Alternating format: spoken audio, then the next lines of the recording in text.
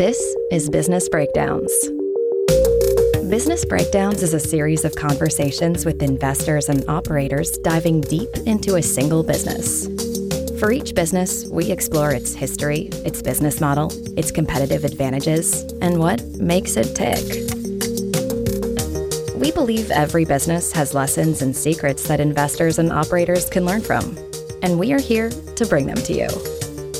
To find more episodes of Breakdowns, check out joincolossus.com. All opinions expressed by hosts and podcast guests are solely their own opinions. Hosts, podcast guests, their employers, or affiliates may maintain positions in the securities discussed in this podcast. This podcast is for informational purposes only and should not be relied upon as a basis for investment decisions. This is Matt Russell, and today we are breaking down the iconic video game publisher, Electronic Arts. EA's corporate history dates back to the 1980s, and the business has evolved with all of the industry shifts in the decades since. To break down EA, I am joined by the author of the 10th Man blog. We cover the role of a publisher in the video game ecosystem, the history and dynamics behind crown jewels like FIFA and Madden, and what the growth in mobile and new forms of monetization mean to a business like EA. Please enjoy this breakdown of EA. All right, I am excited to break down EA, Electronic Arts. I have a lot of personal experience with EA when many people were coming of age, going out, socializing, meeting new friends. I was typically in my basement playing Madden or playing some other video game, not socializing, not making friends. But I must say, amidst all of that, I'm not sure that I actually understood exactly what EA's role was in the video game atmosphere. So maybe you could just help explain that right off the top. What does EA actually do as a publisher of video games? So I think you can probably just draw a line down the middle of this business. And on one side, you have game studios or developers. And on the other side, you have the publisher. And the game studios are the semi-autonomous units that are responsible for actually taking an idea and making it a reality. So that's where all the artists and software engineers sit. They'll craft a narrative, figure out the game mechanics, and they'll produce some finished product. And then the publisher is responsible for funding all of these various studios, sales and marketing, distribution, making sure these games get into the hands of consumers wherever they are. They'll deal with licenses, and then the publisher will leverage IP created by a studio to do other things. That could be as simple as saying, here's some console IP that we've created. We can port that over to a different studio to make a mobile game. And it could be as exciting as taking a video game and adapting it for TV or film, like The Last of Us. And that's pretty rare. That doesn't happen often, but that would be the role of a publisher. And so I like to think about the publisher as a capital allocator first. They decide what projects to fund, where the best IRRs will be. And then that capital allocator does some of the more mundane operational things. So I think that's a good way to describe it. That makes sense. And do these publishers have studios which sit inside them? Is there much vertical integration in the industry? Yeah, so today, most of the big publishers own the vast majority of studios that they work with. So in EA's case, I think they own a little more than 20 individual studios. And they have occasionally, in recent years, worked with indie studios, particularly in the console and PC market. Most studios are owned by publishers. Over time, they've just been gobbled up through acquisition. So Microsoft, a big part of that business, was just built through M&A. Activision, M&A, Take-Two, some mix of M&A and organic, and EA, M&A. So today, a lot of studios sit inside publishers, and that's true of EA as well. That makes a lot of sense. How big is EA today in terms of revenues? And if you can compare that to the overall industry, that's helpful too. So the total industry, we're talking video game content sales, is something like $180 billion a year. And the top 10 publishers are approaching about 50% market share. So it's pretty consolidated in a handful of large publishers.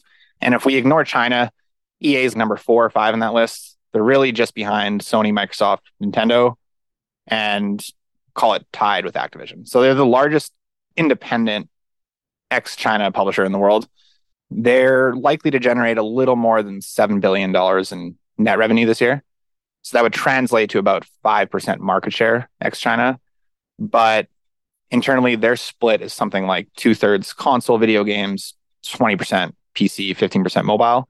So their bread and butter is console, and it pretty much always has been.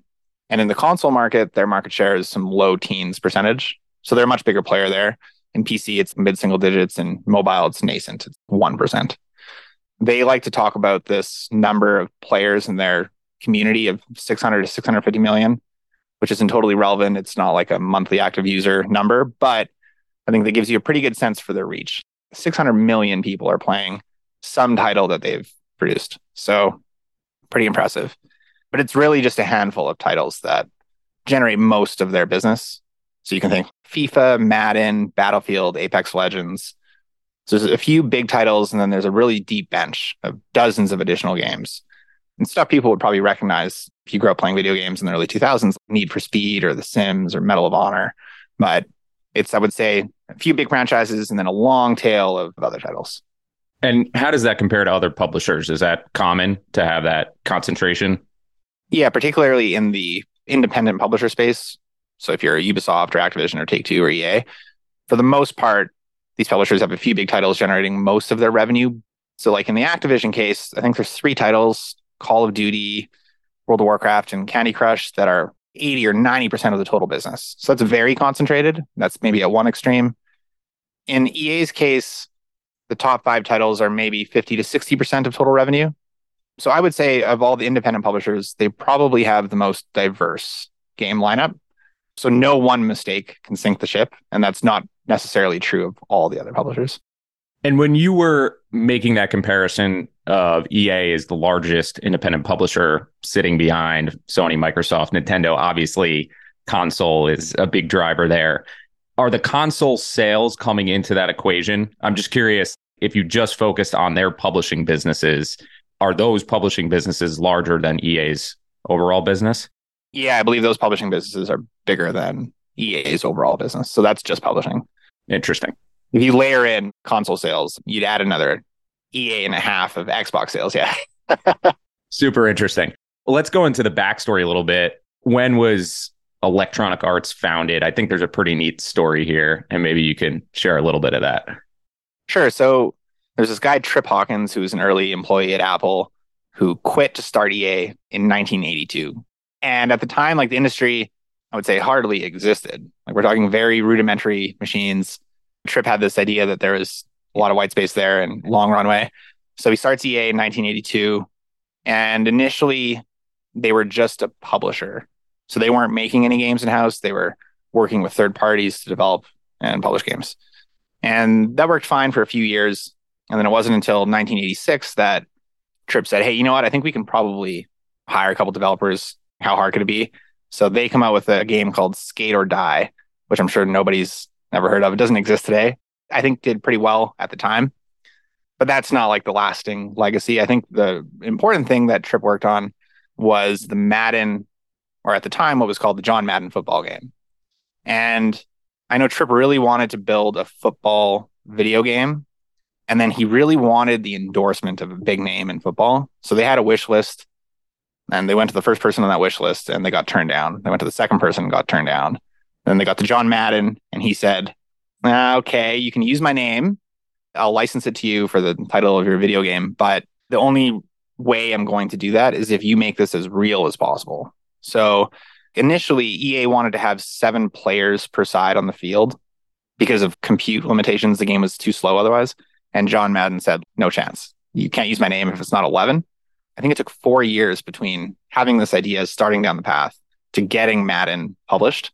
And John Madden, he was the coach of the Oakland Raiders for a period of time. He holds some NFL records. He provided Oakland Raider plays that EA then put into the game. So it was like a very beneficial relationship, but it took a long time. They eventually got this game out. It was pretty close to what you would call a simulation sports title. And since then, Madden now holds the title for longest annual consecutive releases of any video game in the industry. So I think Trip's legacy is getting this franchise off the ground, and it's, if not the second, maybe the third largest franchise at EA today, and that's largely attributable to him. So Trip steps down in 1991. He actually tries to make a competing console platform like Sega. It doesn't go well, but he leaves. So Larry Probst takes over. 1991 to 2007. I think the important thing that happened during that period, like a very long period, was that EA really started pursuing this exclusive licensing strategy for some of their sports content. These exclusive licenses and what they hold today are arguably the strongest part of their moat. So that all started under Larry, and then subsequent CEOs carried that torch forward. And then the other thing, near the end of Larry's tenure, he started getting EA to do more acquisitions. I would say the results were mixed, and there was a few that happened prior to him stepping down. He stepped down as CEO in 2007, and his replacement, John Riccitiello, who was the CEO from 2007 to 2013, he picked up that M&A baton, really ran with it. And so during the John era, EA spent more than 100% of operating cash flow on acquisitions. And I think in the aggregate, you would look back and say that was a series of bad capital allocation decisions. So they're largely just acquiring studios. And none of the studios they acquired in that period are like front and center at EA today. A lot of the IP they acquired has just slowly died. During this time that EA received a reputation within the industry as, I quote, the evil empire where small studios go to die. This 2007 to 2013 period, I would call that like the EA dark ages. And it wasn't just M&A and the shuttering of studios. There was a bunch of other decisions that were made that did not work out well. So for example, we can get into digital distribution platforms later, but the PC market, if you want to sell games to consumers digitally, you sell through Steam. And Steam takes a 30%, or at the time took a 30% take rate. They decided, well, let's try to come up with our own DTC platform called Origin. We'll pull our content from Steam, try to save on that take rate. And the year after they did that, PC revenue fell something like 30% and then was flat to down every year after that, while the PC market was growing at mid-single digits. So another swing that worked out poorly. John also moved EA to the city-state model, so decentralized a lot of the core publishing functions. And that ultimately just led to a lot of redundancy and margin compression. And then they published a few games that were received pretty poorly. They experimented with new monetization approaches that infuriated some players. And all of this culminated with EA having a pretty bad reputation among consumers and players and within the industry. And near the end of John's tenure, there was this company called The Consumerists, which was a subsidiary of Consumer Reports. Every year they held a poll for worst company in America. It's like a March Madness style bracket. So you face off against somebody, the winner moves on to the next bracket. And in the finals in 2012, it was EA and Bank of America. And EA won the title of worst company in America by a record number of votes. And then in 2013, it was the same thing. It was Bank of America and EA in the finals. EA won again. And this is just after the global financial crisis, right after peak Occupy Wall Street, and a video game company beat a bank. So I think that tells you all you need to know about this period of time in EA history. Then John steps down and Andrew Wilson takes over in 2013, and he's still the CEO today. And he reversed a lot of that stuff. He reversed the city-state model. So he consolidated publishing functions again in this one EA initiative. So it was all about getting scale economies, and margins did improve. In part for other reasons, but I think in part because of that. He reintroduced content to Steam, and then obviously PC revenue started growing again. For the first 7 or 8 years that he was CEO, they basically halted all M&A. I think he looked at what had been happening, realized it didn't work, stopped it almost completely. They did one acquisition in 2017 of Respawn, which was pretty important and has worked out very well. But it otherwise stayed away from that M&A allure until just the last 2 years. But I think that was a positive step change. They leaned into the licensing strategy, not just with the core sports franchises, but shortly after he became CEO, they signed a 10-year agreement with Disney to make Star Wars games. That was a very important decision. But I think the most important thing that happened under Andrew, which actually started even before he was CEO, was the introduction of the Ultimate Team's game mode. So he was an executive producer at EA Sports, and I think he was the guy to greenlight Ultimate Teams in 2009. And that has been one of the biggest drivers of top line growth for EA over the last decade. So I would call the Andrew Wilson era the turnaround era. And today they're in a much, much stronger position. I think there's a generally more favorable view among people in industry and consumers and players than there used to be. If I look back over 40 years of history, I would credit a lot of EA's current success to just 3 things. It's the exclusive licensing strategy, Ultimate Teams, and the Respawn acquisition. Incredibly rich history. There's a book the making of Prince of Persia, which dates back to the 80s and the early days of video game development. And it's this really awesome journal that the developer had kept himself that was later published. And it's an excellent snapshot into how different the industry was then, a lot happening on PC, and how much it's changed since then. You tapped into one of the interesting early developments for them, which was Madden, and his impact on that actual franchise, which is really interesting to hear about. You always hear about these licensing agreements, and I have no idea how much input George Foreman had with the George Foreman grill, but it sounds like John Madden had quite a bit of input with Madden football. Talk a little bit about the licensing, because I think having the NFL Association being able to use players' names, that is huge.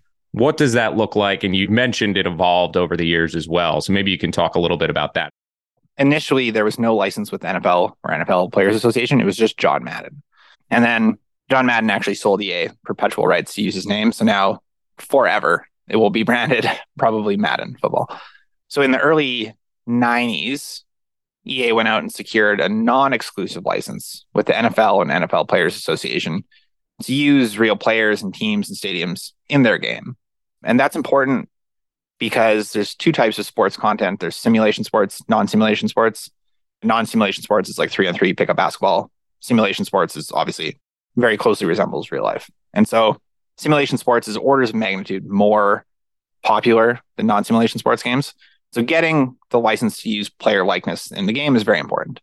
But it wasn't exclusive, and that was fine for about a decade after that license was signed. Madden was the dominant football franchise. And then in the early 2000s, Sega came out with a competing title and took share from Madden immediately in response to that. The same year that that happened, EA went out to the NFL and NFL's Player Association and signed a 5-year exclusive license. And I'm paraphrasing a little bit, but I had read a comment by somebody who was working at 2K at the time on a football game. And he said when EA signed that deal, it was like a nuclear bomb going off in industry, and it just killed all other projects. So nobody else can make simulation content for at least 5 years of that term. But that deal has now been extended and renewed multiple times and currently runs through 2026. So at a minimum, EA has contractually ensured that there can be no competition in this niche for 22 years. Pretty powerful place to be. And then as the industry grows and you're the only game in town, you reach this level of scale that lets you pay some ridiculous prices to continue to lock down that exclusive license. And so the last rumor has it that the last agreement with the NFL and the Players Association was worth $300 million a year. So come 2026, is it likely to be more than $300 million a year on renewal? Probably. And so a competing publisher or studio, if they wanted to steal that license, that's the floor. At a minimum, you're spending that much. But in addition to that, if you've not made a football game ever, the upfront development costs will be obviously much larger than EA. There's no brand. And you can't use Madden, like that's not associated with the license. So you're going to spend a whole bunch of money on marketing. And you layer in the platform fees. And next thing you know, just to break even, you need to be generating $600-700 million in sales. So I think the barriers to competition at this point, I don't want to say insurmountable, but pretty darn close. And what's interesting, though, the NFL Madden relationship, there's really two licensors, one licensee. Even if nobody steals the license, there's a balance of power there that ensures that the NFL will get paid as the game scales. And the dynamic is different for FIFA. That I want to get into. With Madden, I can remember distinctly when Sega Dreamcast came out, 99, it was this ad campaign. The graphics were significantly better with 2K. It was the Randy Moss era. I can picture it in my mind. And then it did just disappear. Do you have any sense of what the economics look like at that time versus, obviously, you're talking about 300 million today, but was that a significant price they paid at the time to get that exclusive deal? I'm not sure. I've looked in the past for some of the historical terms, but the rumor mill was not the same that Yeah, I'm sure. 20, 30 years ago that it is today. But generally over time, when you look at EA's financial statements, and there's some guesswork required, but you can see that most likely licensing costs as a percentage of revenue have gone up. So I would say it's probably proportionally a greater share of sales today than it used to be, just based on just the change in sales. It would have been very, very, very small fraction of $300 million. Excellent money spent at that time to grant that. And for context, that, let's say 300 million compares to overall media rights to actually televise the game is 10 billion. And that's split across a bunch of broadcasters for the NFL.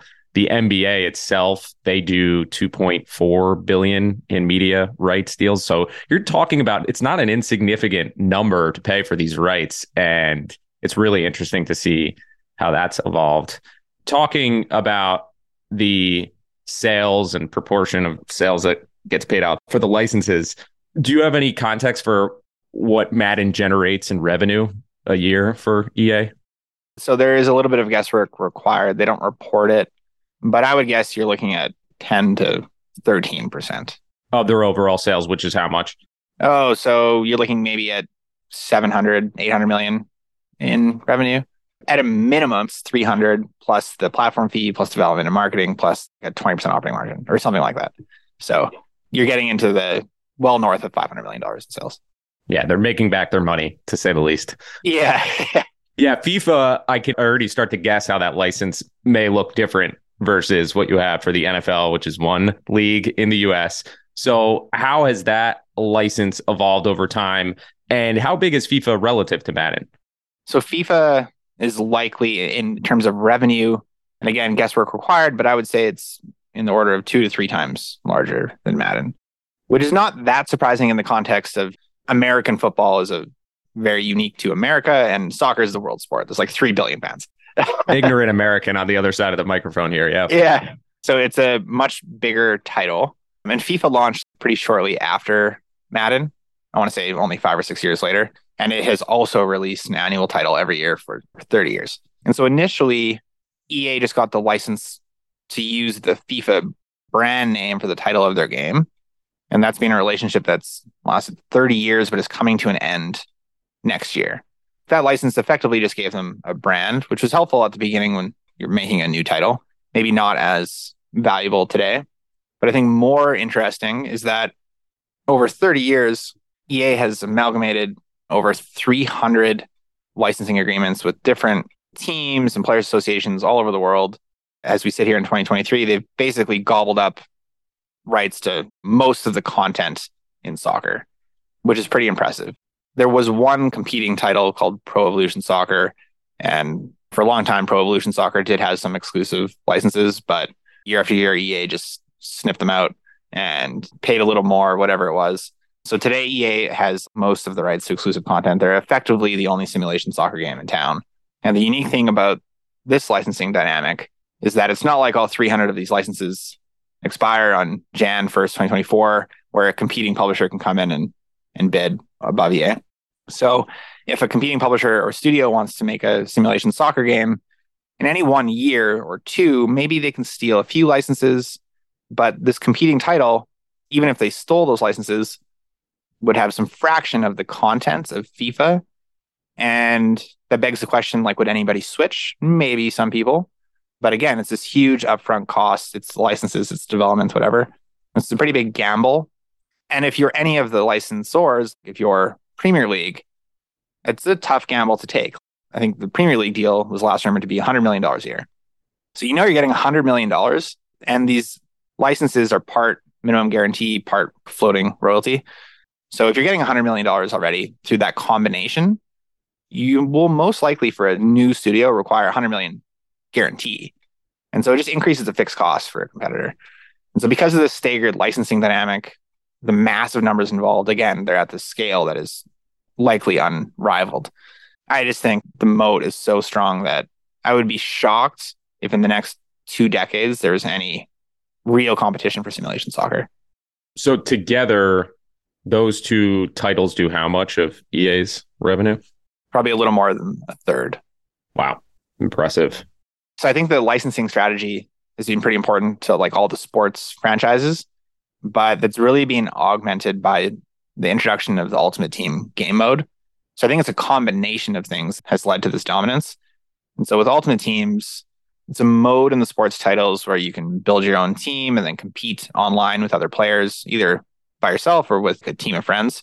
And it's pretty intricate. So there's like transfer marketplace, there are chemistry scores between players. So there's a lot of mechanisms that make it really fun to build and compete. And was initially just sold as an add-on to the core FIFA franchise, since just being included as a free component of the game if you buy the title, and rolled out to all the other sports. And even though it's free, they monetize by selling player packs. And so to build your team, you have to open these player packs. You can buy them with a virtual currency. And the virtual currency, you can either buy with real world money or you can earn through just gameplay. And even though only 10% of packs are opened with real world money, that's enough to make this very financially successful. And so rough numbers, like EA had net bookings of about $4 billion the year that Ultimate Teams was launched. That was 2009. And today they're at 7 billion. So 3 billion of top line growth, where Ultimate Teams was 2 billion of that. So they're responsible for 2/3 of top line growth over a little more than a decade. It's a very different story without Ultimate Teams. And what I find interesting is that the only other competing soccer title that had some licenses back in 2009, Pro Evolution Soccer. And in that year, FIFA sold something like 9 million units, console units for FIFA. Pro Evolution Soccer was about 7. So FIFA was bigger, but they were like competing in the same ballpark.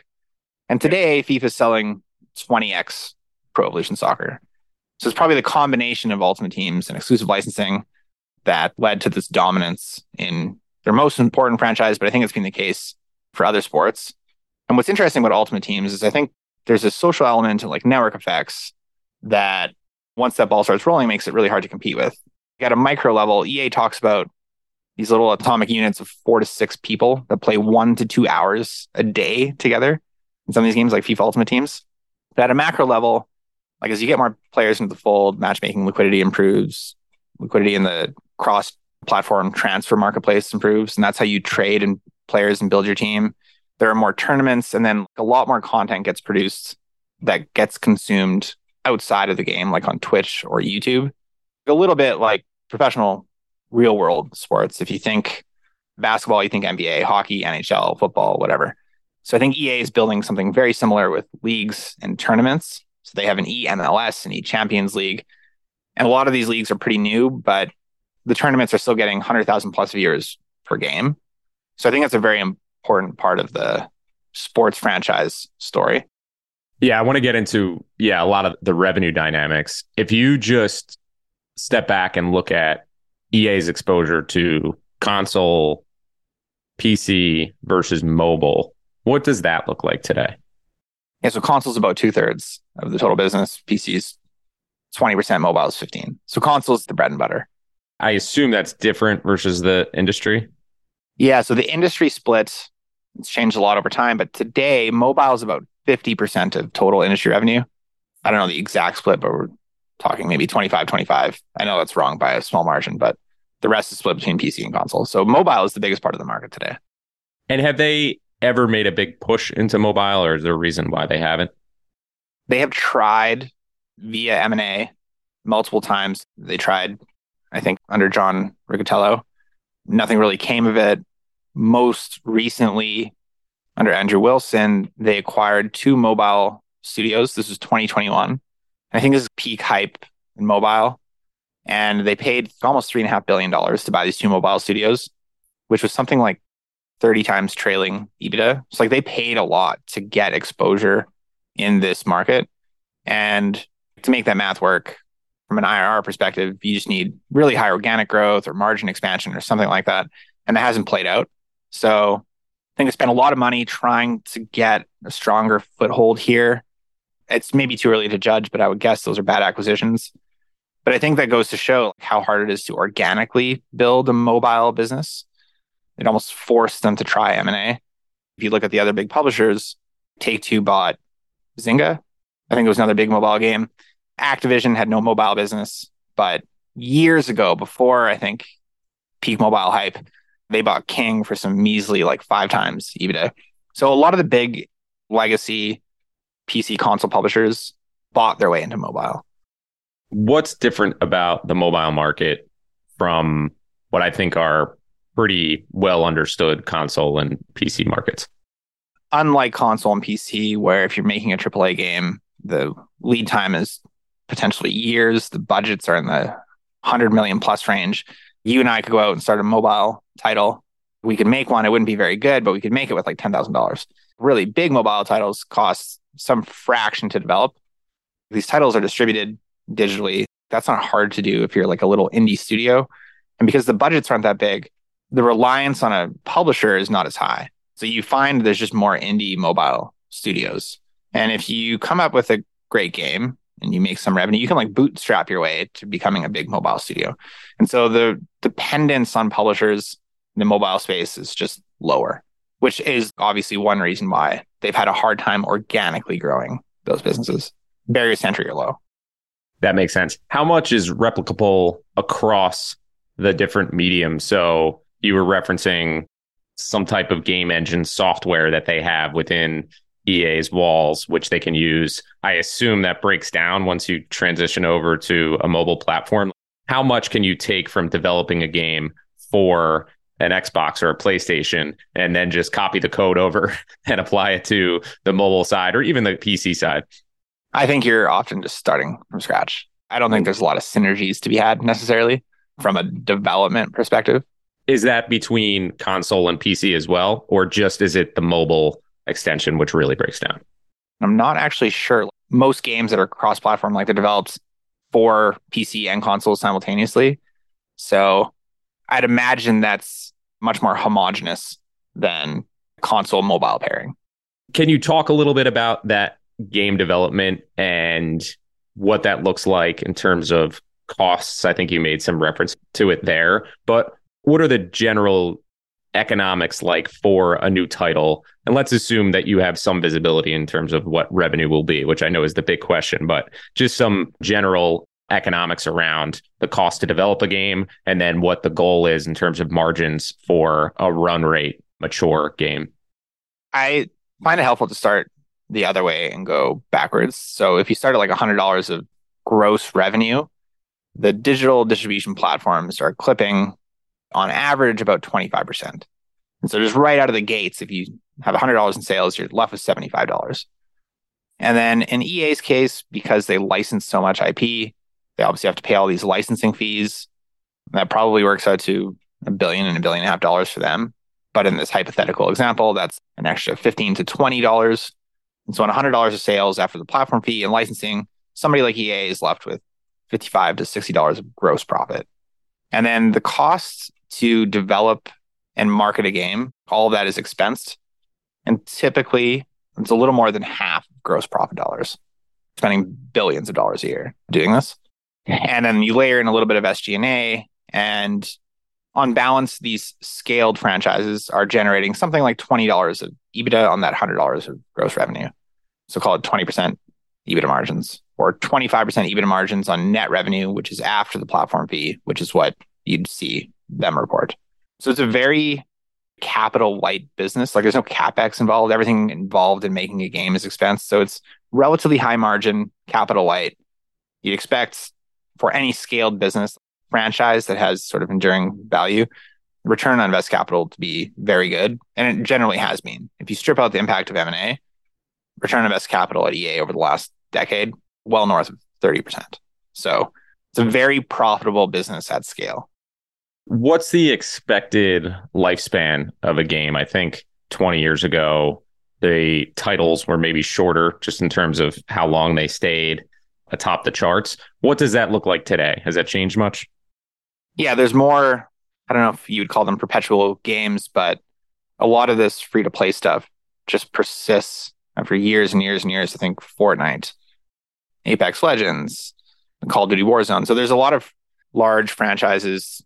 We haven't seen some of these franchises expire yet. World of Warcraft was created decades ago, still running. FIFA decades ago, Call of Duty decades ago.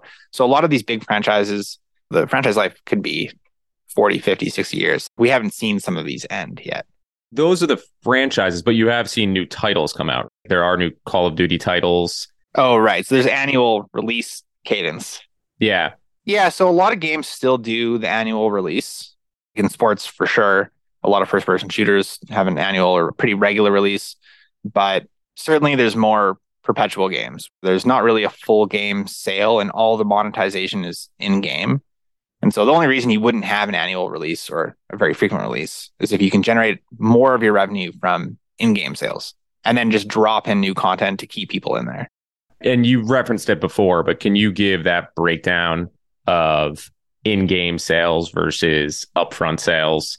That's just such a massive shift in terms of business model and monetization. So in 2010, something like 90% of total revenue was coming from physical full game sales, like you're buying a disc. And today, only 10% of revenue is physical full game sales. Maybe another 15% is digital full game sales. And then like a whopping 3/4 is in-game sales. And that is an enormous shift over the course of basically just a decade. And so in-game sales, like it can be dropping new downloadable content like maps or campaigns that people can pay for to unlock. It's cosmetic items, it's loot boxes, it's all these other things. And that has become the driving force behind a lot of these games. And EA specifically, a lot of their monetization now comes from in-game sales. That's true of Apex Legends. It's true of most sports. So it's been a huge shift. What is the goal over the next 5 years? That's just such an insane shift in terms of monetization. Is that the goal, just to continue to lean into more in-game monetization? I mean, we get to a point where the upfront cost of the games is free? It just becomes an entirely free-to-play industry? I don't know if we'll ever get 99% in-game sales. There are, I think, certain styles of games that don't lend themselves well to that, like stories. Whenever you're playing a single-player campaign game where there's a very intricate narrative, like I don't think it lends itself well to in-game sales, but most titles that you play online with other people, I think, yeah, the majority of revenue will push that way over time. What does Madden cost now for console or PC? Oh, I haven't checked recently. Console games were $60 for the longest time. That's what I was wondering. Yeah, with the next gen shift, I don't know if Madden specifically has changed, but a bunch of titles had increased that for the first time in like a decade by $10 or something. But it's still like relatively cheap. If you inflation adjust that, all this stuff has gotten cheaper over time. Yeah. I mean, it was $50 back in like 2000. So if it was still anywhere close to that, it's pretty crazy. When you do see a new generation of graphics driven by PCs or consoles, you would often hear about app developers. And it was like, whoa, when we see an iOS change, all hands on deck, overnight work, just to make sure everything is working properly. How do the actual publishers coordinate that in terms of the step up, developing games that work on these new systems? How much of an overhaul is it? And does that shift economics significantly in terms of having to keep up with the technology? Yeah, I think historically when there's been a change in console generation, development costs go up. That should be capitalized, honestly. They should capitalize it. It's a console generation lasts 10 years. It's a 10-year investment. But yeah, so it's generally more expensive, but that's really also the only time you can justify increasing the headline price on games. And to the extent that full game sales still exist in the future, that's offsetting factor, but certainly more expensive. And a lot of studios will just lease a game engine from somebody else, or maybe they'll develop it themselves, but it's just used within the studio. But EA does this unique thing with the game engine where they try to have the same engine power as many of their games as possible. So they're trying to get economies of scale on that front. In theory, if you can do that, if you can have multiple studios using the same engine, then when there's a console generation jump, you're just updating one thing. And cross your fingers and hope that it works for all of the different titles that you're making games for with that engine. EA may, like, you can make an argument that they've navigated that a little easier than they might have otherwise. Can you talk about that engine a little bit? If I am a game developer and I don't sit under the EA umbrella, what does it cost me in terms of, do I create my own game engine? Can I outsource that in some way? You have two choices as a studio, whether you're indie or not, whatever, you have two choices. And that's to lease or to pay a royalty to a third party to use their engine, like an Unreal or a Unity, where you can build it in-house. Typically, building it in-house is very expensive. Cost estimates of 100 million plus. It's very expensive. So if you're an indie developer, you most likely are just renting an engine from somebody else. If you're a large publisher, and you're making huge games, particularly if there's an annual release cadence, you'll just develop an engine in-house. So EA had this engine called Frostbite, and it was being used by the studio DICE to make Battlefield. And a little more than 10 years ago, they said, you know what, we should probably experiment with rolling this out to other games. So I think they started that rollout in 2010 or 2011 with this Frostbite engine. Eventually, it got picked up by the studios making FIFA, Madden, NHL, PGA, some Star Wars games, Mass Effect, Need for Speed. It's a long list. And it's difficult to know, to measure for sure if there's been an improvement in margins, like if there has been scale economies. But you can see that R&D intensity has fallen. So I think it's a good argument to be made that the shift to moving multiple studios to the same engine was margin accretive. But it's also been a very challenging, more than 10-year journey. So the first game to use Frostbite was outside of Battlefield was Need for Speed. And they apparently had to spend an entire year repurposing this engine that was made for first-person shooters to do driving. The same thing happened if they're building a big open world role-playing game. They had to repurpose the engine. Your publisher gave you 2 years to make a game, or 3, and you spend a whole year just repurposing this engine. That can really hamper game quality. And I think we've seen many examples of that. Once you get past those growing pains and you build the second driving game or the second big open world game, you should spend less time repurposing. And if you can make that 10-year commitment to get through it all, you get to the other side and you can end up with a more profitable business. And this is something that would be, again, not impossible, but very difficult to replicate anywhere else. Yeah, there's a certain irony that Need for Speed was the one that had to go through the grueling, long pain of going through that switch. Do other publishers also have in-house engines that are used across different games? As far as I'm aware, like I've only looked at the big franchises, and for the most part, they're all using a dedicated in-studio engine. And even at EA, not every studio is using an engine like this. Respawn, which is outside of EA Sports, it's probably their most important studio. They specifically are not using Frostbite for Apex Legends. They're not using it for the Star Wars games they create. So yeah, it's not used everywhere. Some big franchises at the other publishers are just stuck with their own little thing or own big thing. It sounds like something that would make sense to investors as being this great unlock in terms of value, but it doesn't seem like they necessarily disclose how much value it's created. So is the value of Frostbite, is it clear or is it more in conceptual in nature? Like I said, it's hard to measure improvements in R&D intensity. You can see it maybe like a few percentage points improvement to margin, which is not immaterial. Like that's hundreds of millions of dollars, but yeah, it is hard to measure. They have referenced it in calls in the past, but nobody's ever come out and said, hey, look at this thing saving us $500 million a year. I think there's some indication there where if management has any chance to point to sizable savings or sizable gains, they usually don't miss that opportunity, but it's interesting. And it's one of those things where it would make all the sense in the world in terms of a synergy. And is it truly just software type application? Is that the right way to be thinking about it?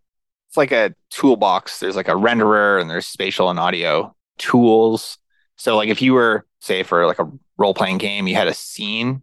So you wrote in a character and the character is moving. You could like pause it and then change what they're going to say. You can drop in a bush. It's like a toolbox for anybody who's participating in making the game come to life. Super interesting. An interesting development and differentiation for sure. In terms of the in-game monetization, you referenced loot boxes. I know there's some risk around this development and how it's being treated and regulation. Can you touch a little bit on that? And again, reference just how big of a percentage of growth that's been for the business? Yeah, so loot boxes, if you don't know what they are, it's just something you can purchase in a game that produces a random assortment of items or players. You don't know what you're going to get. Basically, all of Ultimate Teams is monetized with loot boxes. Player packs that you buy is a loot box. You open it, you don't know what you're going to get. Distribution of probability based on how rare something is. All of Ultimate Teams, which is more than 30% of the business. Different games of theirs have experimented with this, like Star Wars, whatever. So I would say you're approaching 40, maybe more percent of total revenues coming from loot boxes. Pretty large exposure to this unique monetization mechanism. The concern would be that it constitutes gambling. And if it constitutes gambling, then it should be regulated under gambling law, which would obviously be very detrimental to EA. So this has been part of the regulatory conversation for maybe since 2018, really been part of the conversation. And since then, in the most extreme case, we've seen places like Belgium deem loot boxes illegal. And so today you can't play Ultimate Teams in Belgium. You just can't. And then moving down the spectrum, you have other places like the Netherlands, where the Dutch Gaming Authority, they just sued EA for using loot boxes in FIFA. But then EA appealed and won. And the appeals court said Ultimate Team packs were part of the larger game of skill. Being technical, it's not gambling. So they're really flirting with this line. But I think what's important is that there's no expectation for financial reward. And this was a stance that the UK took. So you can pay real world money to buy a player pack, but if you get a really rare player, you can't sell it back into the world for real currency. They've been very careful to make sure that's not the case. Because if it was, I'd almost certainly would be considered gambling. So in most countries, after talking about this for 5 or 6 years, I think it's been established under case law that loot boxes aren't technically gambling, but there's the concern that it stokes gambling behavior in kids. And that's a totally fair concern. And so a lot of politicians are trying to get the industry to self-regulate. Can you do stuff to protect children before we actually bother stepping in to take legislative action? So you can add better parental controls, not just at the console level, but at the game level to make sure kids can't spend money on this stuff. You can adjust game ratings. You can be more transparent so you can show the probability of receiving certain things. So there's all these steps you can take, but it's really difficult to know how this will shake out. My personal view is that this is a very low probability, but extremely high consequence risk to their model. And they're working on addressing this, self-regulating, you could say. They've introduced preview packs to FIFA Ultimate Teams, which before you open a pack like you would their traditional packs, but instead of having to pay for it up front, you pay for it after you see what's in there. Kind of like a weird dynamic to me. Kind of defeats the purpose. But unlike regular packs, that's clearly on side. It's not in the gray zone. And according to FIFA, it hasn't changed the cadence of monetization or engagement. I mean, there's still probably more they'll need to do, but I think the loot box regulation risk is the biggest risk facing the business today. The next question I was going to ask was on M&A. And you have these headlines with Microsoft and Activision. It's a very unique case going on, a lot of it being done publicly through the media. If you just looked at that in a vacuum, there's some obvious step which says, okay, if that deal happens, then Sony might have to come out and buy EA. But putting that aside, if Microsoft does acquire Activision, is that positive, negative in terms of how it would impact EA? So you're right. Sony would almost certainly look at somebody, whether it's EA or Take-Two. There's not many options. That's definitely on the table. In the event that EA wasn't acquired, though, let's just say that didn't happen, would this Microsoft Activision thing be bad for EA? And I think it depends. Probably not, but it depends. So what would happen if those two console behemoths, Sony and Microsoft, consolidated the rest of the console industry? So they bought Take-Two and Ubisoft, whatever. Or EA is the last man standing outside of these two behemoths. And these two big companies, Sony and Microsoft, just bundle all of this content into their subscription services, like PlayStation Plus and Game Pass. Say they didn't change price a ton either. The relative value proposition of just signing up for a Game Pass or a PlayStation Plus would improve dramatically over paying this $70 for a full game. So the concern would be big competitors effectively bundle, and that hurts EA's full game sales. But at the same time, the beautiful thing about their competitive position is that doesn't matter how many businesses Sony and Microsoft acquire, they're not going to have any sports content. Maybe if they acquire Take-Two, they'll have basketball, but they're not going to have any soccer or football or hockey content. So for players that want to play that stuff, you won't have a choice. So on balance, it's not positive if they don't get acquired, but I don't think it would be meaningfully negative. You referenced a bit there about the subscription models for gameplay. I think this exists in various different forms, but how has it changed the economic model for EA in terms of various forms of Game Pass and other offerings that are out there? What do the economics look like for that? And does EA license any of its games through those type of offerings? So EA has their own very small subscription offering, and it's basically treated as an add-on to some of these other larger subscriptions. So you can pay the additional, I actually forget exactly what the number is, $30 a year. And then you get access to the EA catalog. This catalog, though, it largely includes dated games. The week that they release FIFA 23, they're not including FIFA 23 in the subscription bundle. So to the extent that they're not cannibalizing full game sales, which granted have already fallen as a percentage of total revenue anyway, they're really just unlocking value from the old catalog. So net, I think it's probably modestly positive if you can do that. And then generally just over time, if you're not cannibalizing a full game sale because you're now largely monetizing with in-game sales, it actually would make a lot of sense to throw stuff into a subscription because it doesn't really matter to you. So why not get it into Game Pass? But it's currently not there today. If you look at this business and the next 3 years, what is the bull story or the optimistic case for owning this? Is it margin expansion? Is it just overall sales growth? What does top line growth look like for this industry right now? And where do you, from an investor standpoint, get excited when you see a name and have a bull thesis on it? Hard to pin it down any particular year, but generally over time, console PC markets grow at mid-single digits. That industry tailwind. Mobile was 2x that for a long time. Lower now. Mobile industry is having a bad year. But generally, I think you can expect, as a publisher, mid-single digit organic growth. It's not that sexy.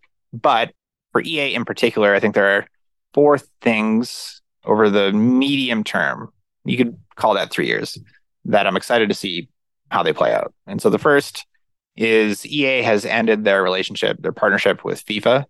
So they're rebranding the FIFA game to EA Sports FC. And all they're losing is the FIFA name. And FIFA, their only choice now is to find another partner to try to make a simulation soccer game to pay for the FIFA name. And so far, there's been no announcement. So I would be shocked if the new competitor did step in. But the implication of that is that EA is not spending $150 million a year on the FIFA license. And $150 million a year, that's more than 10% of free cash flow. So I would expect at least immediately, next year is the first EA Sports FC title. They'll probably spend all of that money, marketing, maybe on new content, whatever. You really have to make sure that the rebrand goes well. So first year, it's probably all gone, maybe, and then some. Second year, maybe do it again. By year 3 or 4, if the rebrand has gone okay and engagement's still there and there's no competing FIFA title, I think it's very likely that that $150 million just flows through to the bottom line. You revert to business as usual, X that licensing fee. So I think it'll be interesting to see how that plays out. There was a recent development, the second thing, where, and I don't know if it's because Disney was so happy with Respawn and their Star Wars game, but Disney just signed an agreement with EA to make 3 new Marvel video games. I think there's a lot of potential there, just like there was with Star Wars. So that's exciting. I'm curious to see. So the studio that was making Star Wars and Battlefield was DICE, and they dropped the ball on both of those things. And then the Respawn studio that made Apex Legends, which is arguably one of their most important franchises, can absolutely hit. That studio and the guy in charge of that studio, Vince, they're now taking over for Battlefield and Star Wars. So there's a Star Wars game coming out literally in like 4 weeks that Respawn developed. And so I think there's a lot of potential there. So again, it's just organic stuff where I would say there's a lot more risk to the upside than not. And the final thing is, in the next 3 or 4 years, what happens with mobile? Can they do more organically? They had been working on an Apex Legends and Battlefield mobile title. They even released the Apex Legends title, but they've since pulled it. So what they're trying to do is create an experience that crosses platforms. So the difficult thing with mobile is it's so casual. It's hard to monetize, whatever. But if you could somehow tie the console Apex Legends game to mobile, so maybe you can just like watch your friends play. Maybe it's you can play some mini games that unlock content on console. So if you can do this stuff well, I actually think there is a lot of potential to leverage that console PC IP in mobile. And so I think 3 or 4 years would be enough time to see them do something. And they're clearly working on it. So that's the medium term bull thesis is they execute on multiple franchises and there's a lot lined up. And if they don't, then it'll be sort of business as usual. connecting the dots, getting a bridge from console, PC to mobile feels like it's a tough nut to crack. Yeah, it's absolutely hard, but if you can pull it off, it seems incredibly valuable. We close out these conversations with lessons that can be applied elsewhere. Are there any lessons from looking at EA, its history, its current state today, that you think you can pull out and say, this is an interesting theme, which I'll think about when looking at other investments? So EA has experimented with a lot of different things over the last 20 years, many of which have failed, like that Origin platform. But some of these experiments have defined most of their success. 2 or 3 experiments have defined most of their success over 30 years. And the lesson to me is that if you have a profitable core business with big moats and you can afford to take lots of calculated risks, then you should, because one of those is bound to have an extreme right tail outcome. So that would be the takeaway for me. Like a venture model, but sitting within a game publisher. Yeah. And I guess in this case, that's the job of the capital allocators to take these risks, and that's the publisher for you. It's fitting that it was Don Valentine and Sequoia who funded EA at the very origins, and there's some similarities there and overlap in terms of the businesses. Well, thank you very much. It's been a pleasure talking about it. Lots of interesting stuff in this space. EA really stands out. Thank you for joining us. Thanks for having me. To find more episodes of breakdowns ranging from Costco to Visa to Moderna, or to sign up for our weekly summary, check out joincolossus.com. That's JoinColossus.com.